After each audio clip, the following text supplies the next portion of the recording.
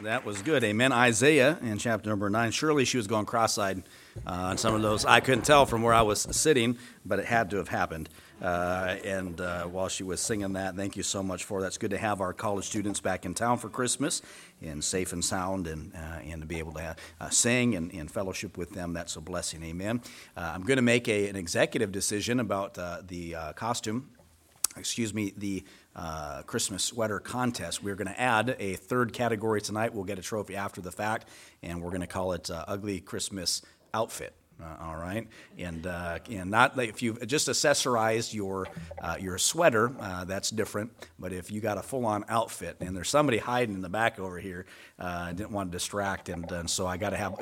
He made me have to come up with a whole new category, and so you'll see that here at the end, and looking forward to that. So we'll have the new category that we're adding tonight. Amen. Let's all stand tonight and for the reading of our text. And then we'll also, after we pray and have you seated, we'll have a couple testimonies as well. Some had asked about doing some testimonies tonight. We'll take some time to do that before I get into the message. But our text for tonight out of Isaiah chapter number 9, again in verse number 6, the Bible says, "For unto us a child is born, and unto us a son is given, and the government shall be upon his shoulder. And his name shall be called Wonderful, Counselor, the Mighty God, the Everlasting Father, the Prince of Peace. Of the increase of his government and peace there shall be no end, upon the throne of David and upon his kingdom, to order it and to establish it with judgment and with justice from henceforth, even forevermore. The zeal of the Lord of hosts will perform this." Our Heavenly Father, I pray that you bless tonight again. So thankful to be here. And I pray, Lord, that you'd speak to our hearts from your word and help us, please. In Jesus' name, amen. You may be seated. Of course, keep your place there in Isaiah chapter number 9. And if you do have a testimony that you'd like to share tonight, and we won't take a whole lot of time, but if you do have one, we're going to take some time to take them. And so does anybody have a testimony that they'd like to share? God's been good to you, or you want to say something about anything else? Amen. All right. Yes. Can I read this? Sure. I got a message on Facebook this week. I'm just going to read it and then I'll tell you what it means. "Hi, Tammy. I'm not sure if you remember me, but I'm April Weaver's oldest daughter. Our pastor has been having couples give their testimonies before each service just to encourage each other and learn a little about everyone in the church. It has had me thinking a lot of significant things God has done in my life and people He used to influence me and help me when I needed it, which made me think of you. I just started thinking about how differently my life could have played out if you hadn't invited my mom to church. I remember you knocking on our door and me and Tyler playing outside with your kids while you talked to my mom. Thank you for allowing God to use you. We went through a lot of trials growing up, and I made some really dumb decisions for a couple of years. But I was saved, and I always felt God drawing me closer to Him. Church was our only source of godly influence at times, and I know God used you to help us get there in the first place. Thank you so much." This is a girl in her 20s, and I led her mom and daddy to Christ in 1995. Mm-hmm. So when you're talking to people about Jesus and you think it doesn't matter, you might not figure it out till 25 years later when their children are 20 thinking. So keep it up. Amen. Amen. All right. Someone else, you have a testimony to share tonight. The Lord has been good to you, and you want to let the redeemed of the Lord say so. All right. Anybody? God's not good to you? It's Christmas time. Too many stories.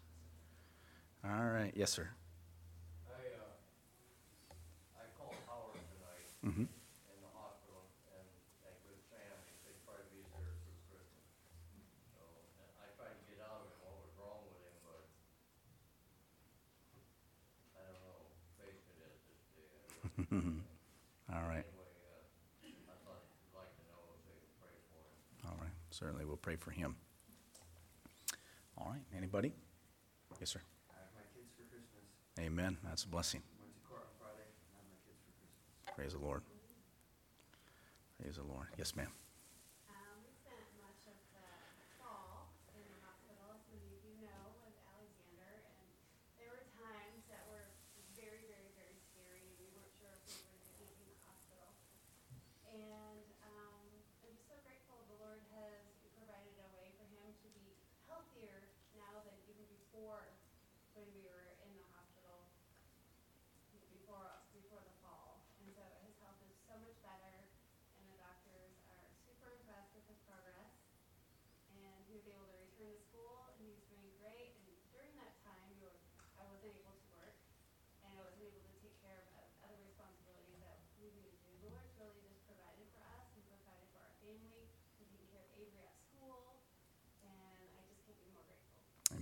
Praise the Lord.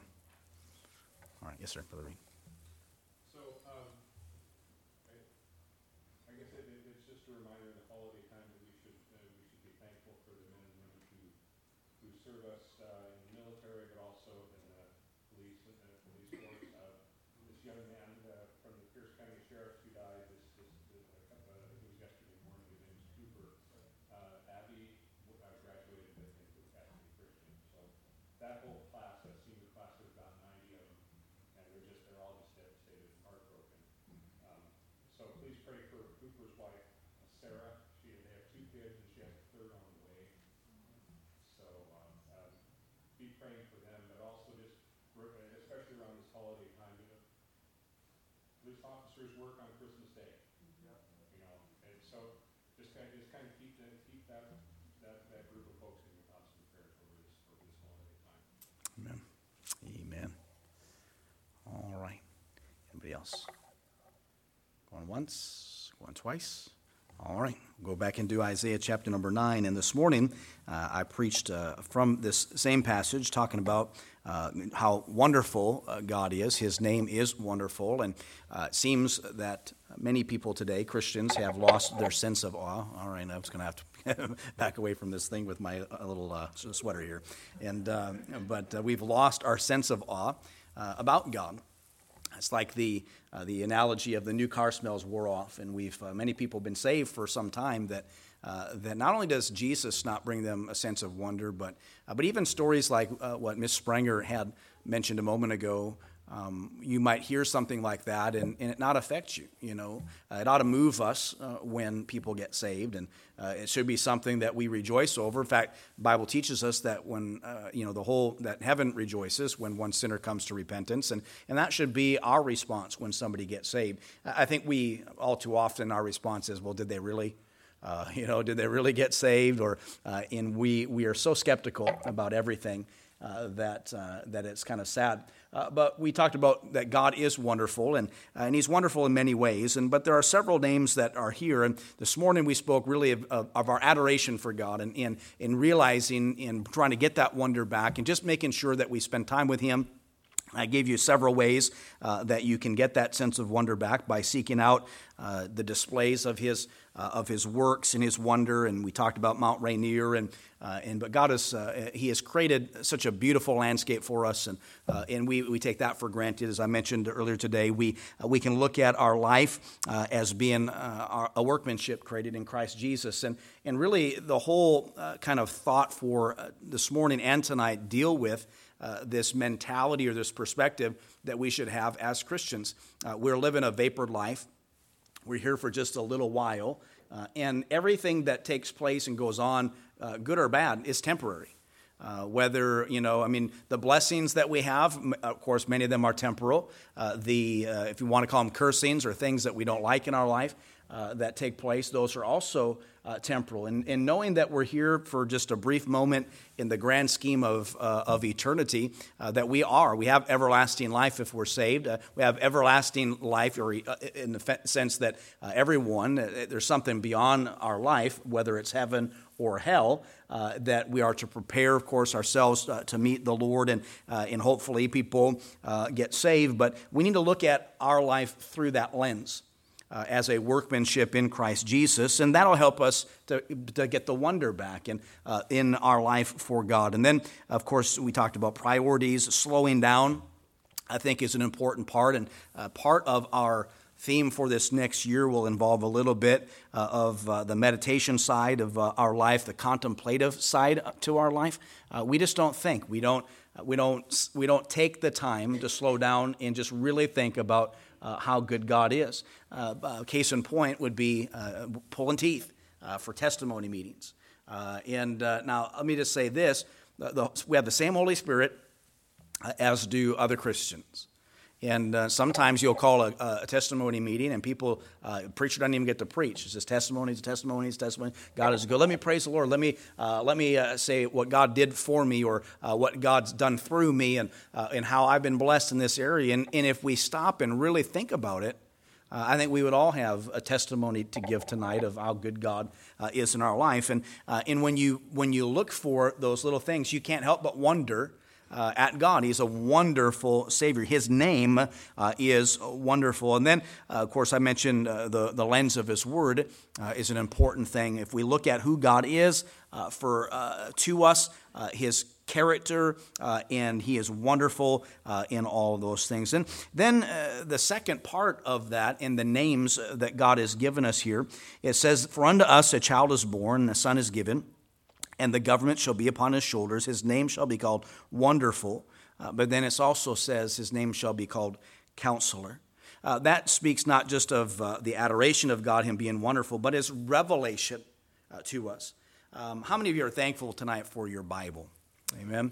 All right. Now, that might have been a testimony that you give. You say, "Pastor, I just want to thank the Lord for my Bible." Why? Because there's a lot of people that don't have a Bible. They don't have a Bible in their language. They don't have access to them. They long for it. I had mentioned going to be flying potentially a drone over North Korea so we can drop some scriptures and things. I think that would be absolutely awesome. But just that the whole thought of that's what you would have to do to get the Word of God into a city where we have stacks of them I have a stack of Bibles in my office. I've got Bibles here, Bibles there. I got them in my glove box, got them at home, and I have a lot of them. There's nothing wrong, by the way. Let me preface that. There's nothing wrong with having a lot of Bibles. There are different types and different study Bibles, and have certain purposes, what have you. And I'm not saying that you shouldn't have, or that you should feel bad in the sense that you have many Bibles. But it would be sad if you had a lot of them, you never read them. And He is our counselor, and He counsels us through His Word. But not only that aspect of His name being Counselor, He's a friend. He's a friend that sticks closer than a brother. His counsel to me is immediate. His counsel to me is close. It's confidential. There's a tenderness about God. I'd mentioned last week about counseling kind of in passing, and how that as I listen to people, I need to be a better listener. I might listen with the intent to respond or give advice, or we listen to one another's stories, and we listen autobiographically. We inject ourselves in them. Like say, well, this is what I would do, or when I was your age, and we just don't really listen to people as they speak to us. But that's not how God does. For one, in His sovereignty, He knows all of my heart. He knows everything I'm going to say before I even say it. And there are many times where I would pray, and in my prayer, I'm not even saying anything. I'm just there. I've got my Bible open, and I'm just sitting there and just trying to think and to meditate. And God knows I'm not saying, okay, I don't need to pray because God knows my heart. I do need to pray. But there are moments in my life, and perhaps in your life, where you don't know what to pray. You don't know how you should pray. You don't know what the will of God is in a particular situation. But that's who Jesus Christ is to us. He is wonderful, but He is also our counselor. Then third and quickly, we find an exaltation. The Bible says that He is mighty God. That's His name. I like that old gospel song. I won't see old Muhammad or Buddha or whatever sitting on the throne. We serve a risen Savior, and He is our mighty God. He is a God who is an overcomer. He can conquer anything. There's nothing that's impossible for Him, and He can get us through every situation, but that's the God. And when we think about the context of Isaiah and the Assyrian army, as I mentioned today, and there's a main point that we'll get to as we close today. We talked about the main point being in losing our wonder that God delivered them. Their problems were big problems. And it was that the Christmas story gave them hope. And as we think about the difficulties and everybody might have deadlines coming up, or you just even with testimonies like what Jason had said about having children for Christmas, and we, I've got one kid back for Christmas. And we'll have, of course, some visiting and things in January. And I think, oh, man, it's, I like to have them all. But I've never been in a spot like what Jason has talked about where you've got to fight to have your kids.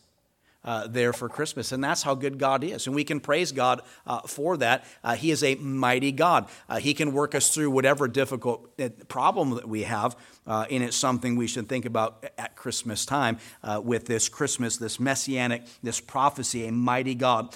Then the Bible says he's our what? Our everlasting Father, which speaks of salvation in everlasting life, our position in Christ. I know that I'm saved. How many of you know you're saved tonight? Amen. And we're thankful for that. We know what God has said in His Word about eternal life, everlasting life. We know that God wants us to have an abundant life. I think we should have joy. I believe that we, as Christians, should be happy and our lives should be fulfilling. And when they're not, we really have to question why we feel that way about life. Just like anybody else, I will get melancholy. I will become discouraged.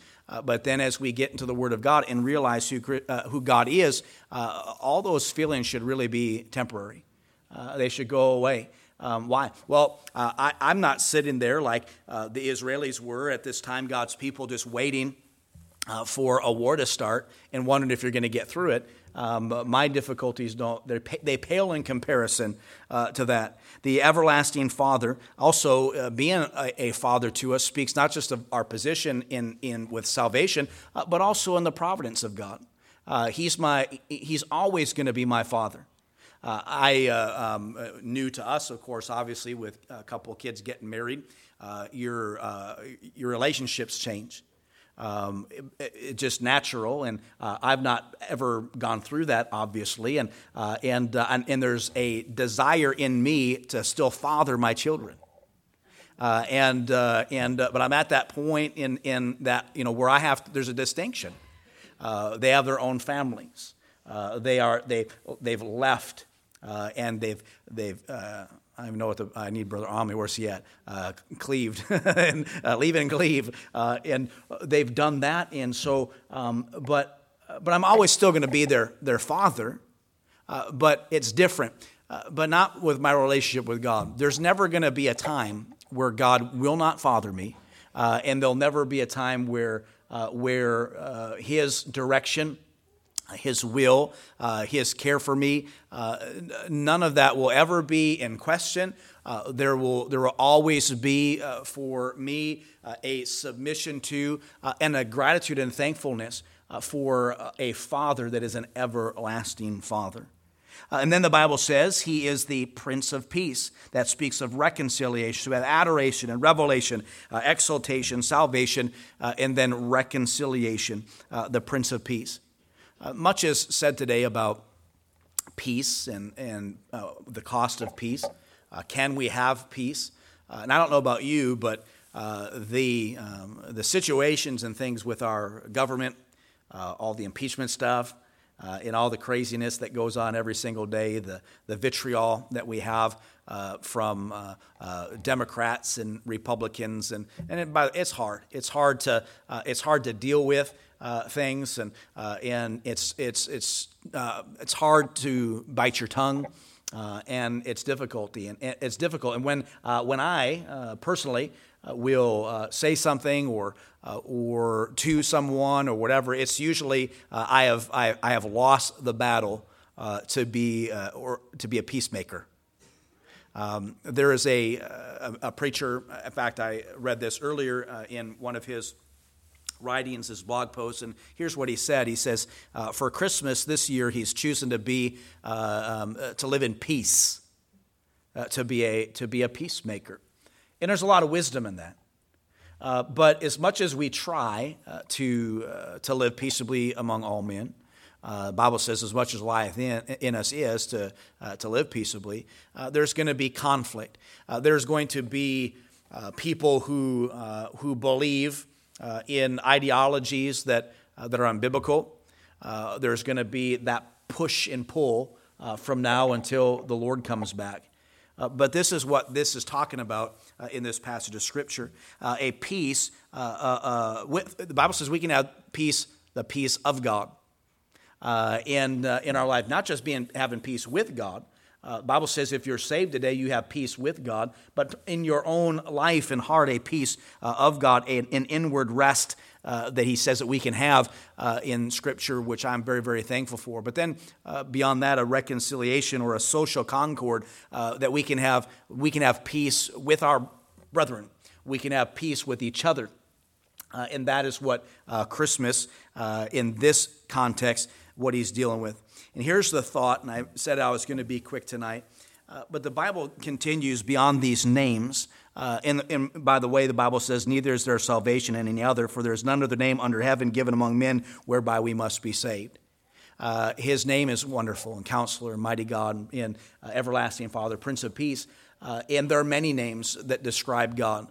But he has the greatest name of all names.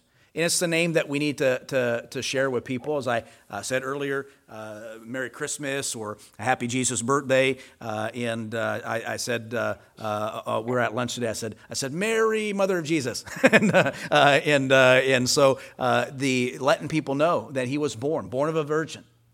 Came to die for us so that we might have peace with God and peace of God in our life. But notice what it says in verse number 7. Of the increase of his government, speaking not just of his first coming, but of his second coming.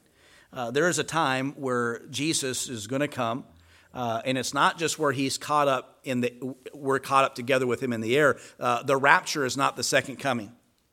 The second coming comes later. And when that takes place, we're going to have an entirely different government. And the Bible says that of this increase of his government and peace, there shall be no end. When our Lord Jesus Christ comes back and establishes his kingdom on this earth, his kingdom is going to continue. Now, we know the length of it on the earth is how many years? It's 1,000 years. The scriptures say that 1,000 years is a day is 1,000 years, etc. And there's some context that we have concerning time and space. And if you think about God and him being eternal and looking at the length or time, I believe we have a young earth. All right? I don't believe in billions of years and this and dinosaur fossils and everything that people say. I believe the earth is relatively young, but let's say 10,000 years. It's just been like that in the eyes of God. Your 70, it's just like that. It's just a drop in the bucket. It's just a vapor. It's just here and it's gone. And whether you are, you have a wonderful life and everything is just rainbows and butterflies for you, or your life is a difficult, march every single day. It's like one step forward and two steps back, and you just can't win for nothing. Either one of those is just like that. And as I think about his government, and in it being one that has no end, and that it's established upon the throne of David, his kingdom, to order it. But notice it says, and to establish it with judgment and justice. This Christmas is kind of hampered with an impeachment stuff that's kind of hanging over our government. I wish that they would just have passed it on to the Senate, and I believe the Senate's going to just, hopefully I just dismiss it, but I just don't believe that the president will be convicted in the Senate. And there are a lot of opinions about all that. We'll get in discussions about it, and sometimes they're heated discussions. About beliefs politically, etc. And one of the things that people would often say to me, and they would say it about the president. I'm a supporter of the presidency, not so much all the time of the president. I pray for him, but he says things that I don't agree with, and neither should you, by the way. You should always call out sin when it's sin. But one of the things that it said all the time is, he's not a king, and he isn't. But what they don't realize often when they say that there's going to be some point in history where every knee will bow and every tongue confess. We're gonna live under a millennial reign of the Lord Jesus Christ, and the Bible says of his kingdom there shall be no end, and that's when the Bible says we'll have peace. Now at the end we know there's a final rebellion, And as we read about in the book of Revelation. But what does God say? It says the lion will what? Lay down with the lamb, and we understand the analogy and the peace. And that peace is only going to come through our King. But it says he'll establish it with judgment and justice. Now, both sides of the arguments of impeachment believe that there's injustices being had, that there's a lack of judgment. This group will say that about that, and it's just nonstop. How many of you are tired of it? I'm tired of it. I'm not so tired of it. I'm ready to, necessarily leave the country. I'll talk about it. It's like, let's find another country to live in or whatever. So I don't know if that's just, something that maybe would happen. I don't know. But I know this. It's fatigue. It's just so tiring. But here's what I know. In just a blink, all this government stuff will be over. And we'll have a government that is equitable and filled with judgment and justice. The Bible says the zeal of the Lord of hosts will perform this. I have absolute 100% confidence in that form of government. And so Christmas this year, as I try to be merry, and then you turn on Fox News and you end up being not so merry, I'm thankful that with all of the variant opinions in heated discussions and whatever, that I can choose to, if I want to, and so can you, just to smile and decide, we don't have to win this argument because just around the corner, in a blink of an eye, really, that everything that I want as a Christian, as a form of government, is going to happen. And in my King, your King, will reign on the throne of David upon his kingdom. And what God was telling these people in 740 BC is a wonderful promise even for us today. It brought comfort to them then, and it should bring comfort to us today. So politically, governmentally, whatever you believe in, I hope that you'll be able to at least communicate in your own heart and mind, yourself or your family, this promise of Christmas. It's like, hey, you don't have to worry. I don't even know what's going to happen, and I'm concerned. I've got grandkids coming, and what's the world going to look like in 5 years, 10 years, or whatever? And you've had the same thoughts. Most of you didn't know you were going to survive Y2K. You're storing water away and ramen noodles and everything else, and you didn't think you're going to make it this far, but you have.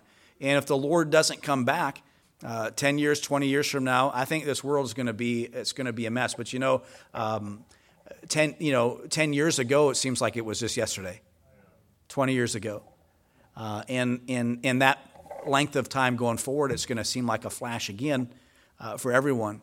But I pray that these words, this Christmas story, just a little bit different than normal. We read this, but it is so important for us. It's vital for us to have that type of perspective, especially this Christmas, with everything that is going on. So maybe that's your in. Around the Christmas ham this year, as you've got both sides of the table. We got Spirit, yes we do. We got Spirit. How about you? And you're having this political discussion. You could say, hey, and read this Christmas story and say, isn't it good that even though we disagree about what's right now, there's going to be a time where it's really not up to us. There's no votes. Our opinion really isn't going to matter. What we want, we're not going to be voting our pocketbook. We're not going to be legislating morality or immorality. We're not going to be arguing over right to life, etc. All those things are going to be settled.